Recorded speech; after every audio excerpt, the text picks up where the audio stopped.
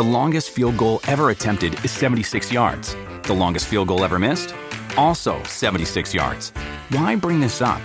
Because knowing your limits matters, both when you're kicking a field goal and when you gamble.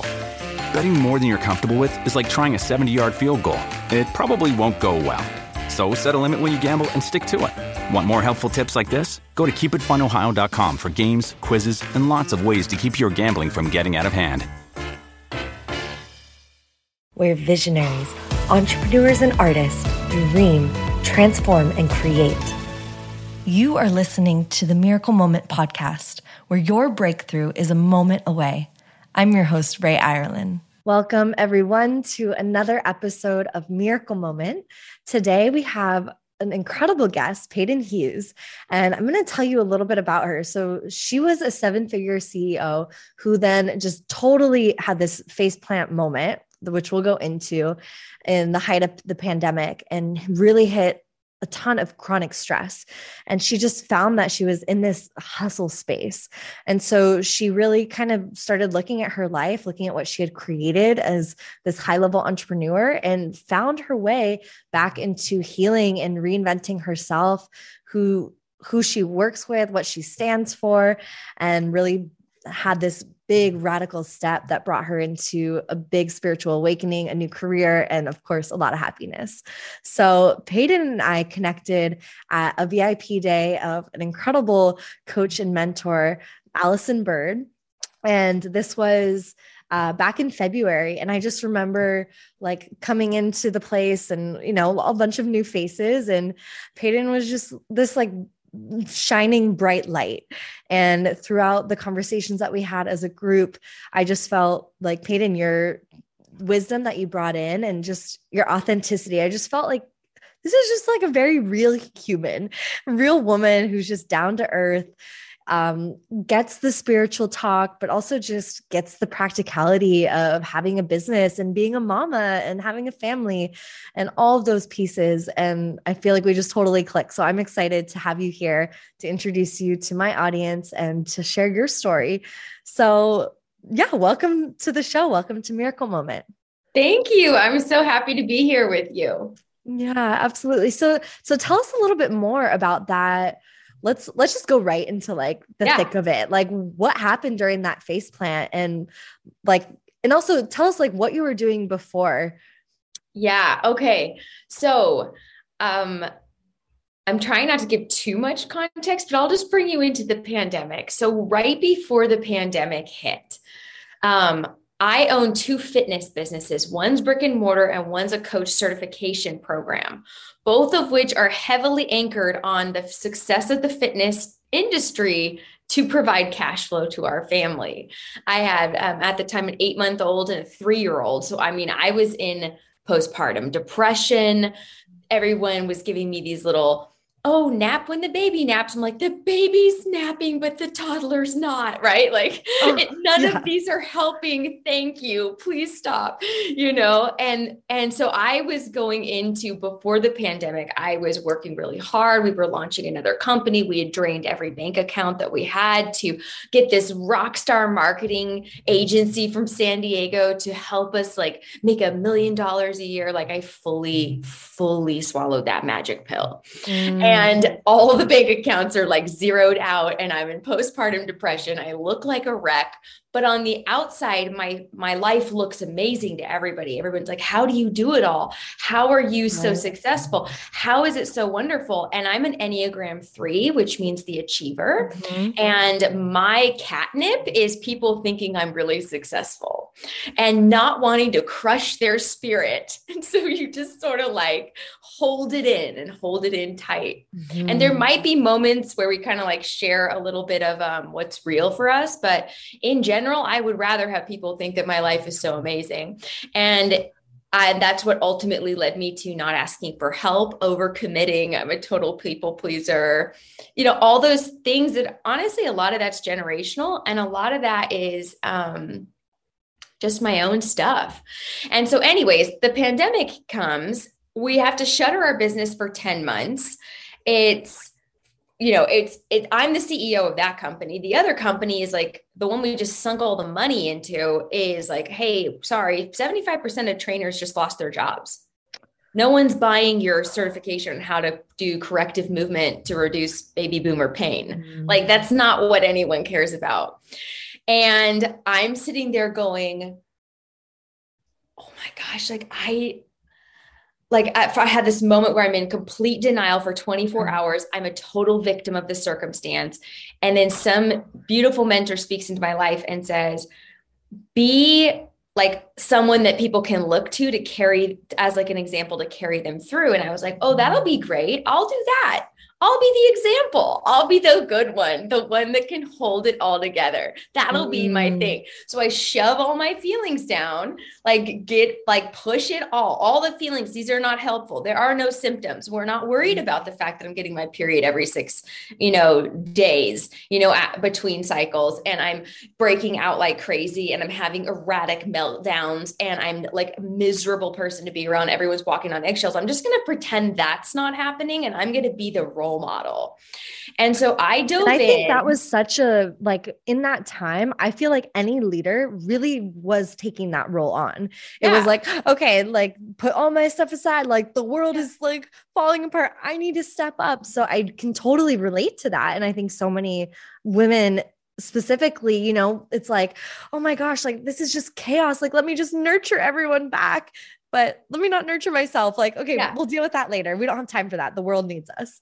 Totally. And then I think like the mom layer on it was like, moms, we don't ask for help. And I think like we've been all taught that there's some kind of village of motherhood, but the village has never shown up because the mothers never ask for help and they don't bring a village in.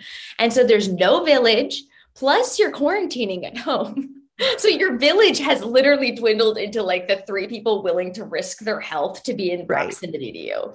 So like it's, village crazy. gone.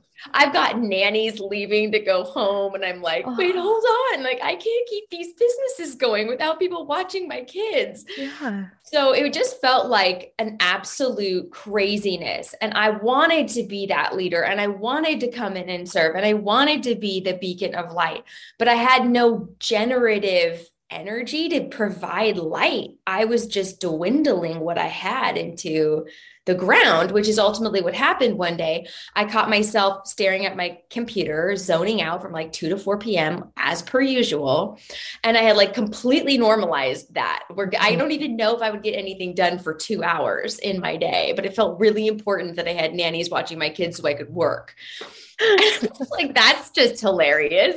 And I was sitting there zoning out. And then I like get into my car and I fall asleep in my car driving 5 minutes from my office to my house. And I almost hit a tree.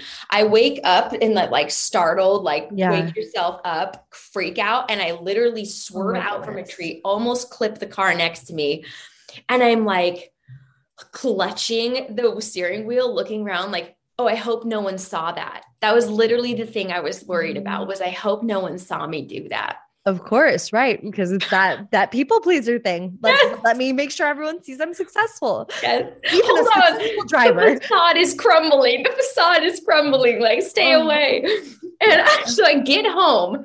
I stumble out of the car. I am like delirious. Like I'm dizzy, faint, like everything's bad. I hold it together so the nanny doesn't freak out.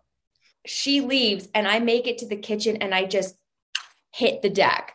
I just remember waking up, like looking around and being like, where am I? And my kids being like, Mom, are you okay? And my daughter's like very intuitive. And she's like, this is not good. My mom's down. And I'm like trying to pretend like it's a game. Yeah. And I'm like, oh, Mommy's just playing a game. Like, I didn't even know. Tears are rolling down my eyes. I'm coming up with like the fakest of fake things to say. And my daughter just hugs me. Oh, it's going to be okay, Mommy. And then my little son, who's like nonverbal and 8 months old, is like hugging me. And I'm literally just laying there. And was to this date, my lowest of lows. Like I was scared. I couldn't even move my appendages. I literally couldn't move my hands or my legs. So I was just laying there. I was surprised I could talk, but for 45 minutes, I couldn't move. And I had to then finally figured out I could army crawl. And I went army crawl to the living room, had my daughter hand me the remote, and I turned cartoons on, army crawled myself back to the kitchen floor and just sobbed because I was so scared of what this meant, because my body couldn't give up on me. I was like, no, no, no. I cannot save everyone and everything if you do not work for me. And we had this like whole like Jesus moment, like wake up, you cannot be dead. Like gather all the willpower. This is the time we need it.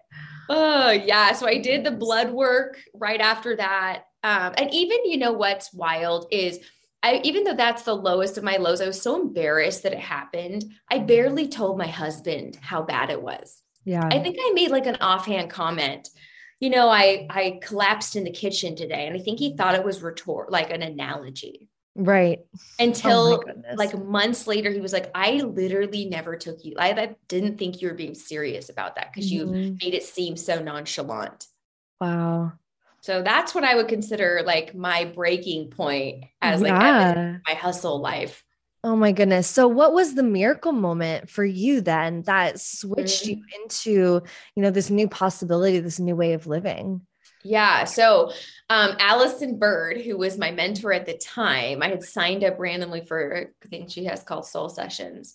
And I was such like the odd person out in the room. And the miracle, there were two miracle moments, but the first one was she basically calls out my little privileged self showing up in her space being like, but the universe isn't giving me what I want. And she basically said, Paden, you need to show up for your own rescue. Like you need to show up for your own rescue. And if you want the universe to show up big for you, you need to show up big for the universe. And so I'm like nodding along, like I have the faintest of ideas of what that means. At this point, I'm basically agnostic and like a full, like I've rejected Christianity. I don't even know about God. Yeah. Like, what is this universe thing? And why am I having to be rescued? Like, what's going on? And she says, you need to go to Sedona on a soul adventure for a week. And she sent me a contact name and I booked it. And I was there 5 days after the face plant. I was in Good Sedona for you on a soul adventure. I know. Wow. It was wild that I pulled that off. And that was miracle moment one, when she said, you have to show up for your own rescue, book the soul adventure. There, I did it. But the second miracle moment was in the soul adventure. I met with this like amazing healer and guru. And she basically said, Paden, you are a highly sensitive person. You are an empath and a healer, and you are so out of your design right now. You are driving your body like it's a Lamborghini and you're a Toyota Tacoma. And I was like, so unflattering. Are you kidding me right now? Like, what? And I don't even hate Toyota Tacomas, but you got to do that comparison. And now I'm pissed. And she was like, you know, what do you need to do to get yourself back? And out of my mouth, miracle moment number 2, I blurt, I need to spend 2 hours a day alone. And she's like, at least, you know, and like she fully jumps on that bandwagon, and I'm sitting there, and then the cart goes, and she's like creating a whole life plan for me that involves a lot of alone time. And I'm sitting there reeling from the fact that I just blurted out the most insane thing I've ever heard, much less I gave myself a prescription that came from somewhere deep within, which at the time I didn't have a connection to my intuition that I was cultivating in any way. And so it was this beautiful moment where like my inner being knew the prescription for happiness. And I didn't actually need to outsource that to anyone else. And that was my really powerful moment. That is huge. It's owning, we are our own gurus. We are our own best guides. We are our own fortune tellers. And our own best doctors too. So what do we need? And really getting open enough to hear that answer. Yeah. Or sometimes desperate enough. Yeah, I think it was. I've tried to think about it because my community is full of a lot of very overachieving workaholic moms, which of course I clearly relate to. And we talk about, you know, how do you do 2 hours a day? Because that's basically what came out of that whole adventure was I really actually did stick with doing 2 hours a day alone. And I sit there and I'm like, I don't know if I would have been smart enough to know how to do that without a face plant. I think that my body knew like Paden is going to have to be faced with her complete limitation before she's ever going to show up for her rescue. Totally. And so it's so fascinating, like what we're given that are seem as like really dark moments can sometimes be the very concoction that we need to shake it up and make a better choice. Absolutely. And that faceplant can look on a variety of scales, depending on your intensity of life. Like I always say, like my faceplant was a near-death suicide attempt, like pretty intense and dramatic, but I also for fun like to jump out of planes. So it's relevant to like my experience of how much life I like to be like had. And so it's like someone that likes to, you know, just like baking cookies on a Sunday, like that's their best thing. Like your faceplant might actually not be like mine or like yours, you know? And so like being open and aware that what is my faceplant and did I have it?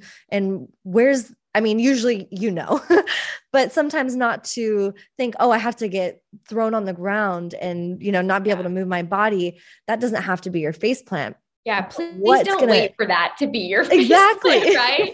You know, but also, I mean, I've seen people go through it with breakups, like a really painful breakup. And that is the moment that gives birth to this whole new identity. Or, you know, there's just so many moments and sometimes they are the most painful, what do they say? Make your message. Yeah, absolutely. That one's a good one.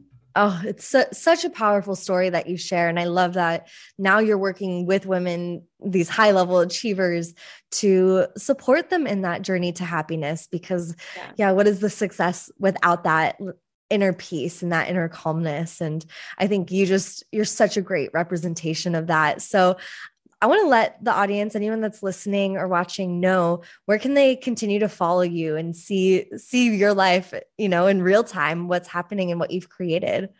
Yeah. So I'm obsessed with TikTok.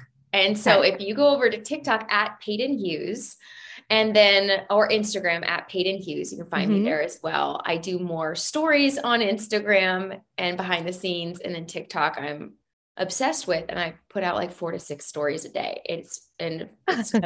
I love it. So that's where I am. I also have a website, www.padenhughes.com, and you can head over there. And then I've got a book coming out in September called Take Two, which really documents a lot of this story. And so, take2book.com as well. Incredible. Congratulations on the book. I know that journey, and yes, you do. That is incredible. I'm so excited. I cannot wait to pick it up and read it myself. Thank you. Yeah. Thank you so much for being on the show. Thank you for sharing your story, your heart with us. And for everyone that's watching, thanks for being a part of this story as well. And I always love to feel like there's one action thing that we're giving to the audience. So is there any last piece of advice that you want to share and impart on the audience? I think what I would say is so much of our life is spent reacting and responding to the distractions and the busyness of the world around us. And a lot of the magic that's inside of us gets unleashed when we get into stillness and quiet. And that doesn't have to be meditating for hours. It could be just going on a nice walk someplace peaceful and just not listening to audiobooks and not listening to music, just being in your own energy. And I think when we reconnect to ourselves, free of those distractions, your inner voice comes through, and it's incredibly powerful. And sometimes it's thoughts that you think that you're like, I don't know if that's me or what, but it's freaking true. And it's landing as truth, and let those thoughts guide you. I love that. I love that. Thank you so much. Yes. Your voice is important. Your story is important. Your message is important. Your being is important. So let it out, let it be seen, let it be heard, first and foremost by yourself. Yeah. So thank you so much for joining, and thank you everyone for listening. We'll see you next time. Thanks for checking out this video. Subscribe and ring the bell if you haven't yet, so you can stay up to date for new episodes coming out soon. And remember to witness and acknowledge the miracles and magic in every moment. This is Ray Ireland, and I'll see you soon.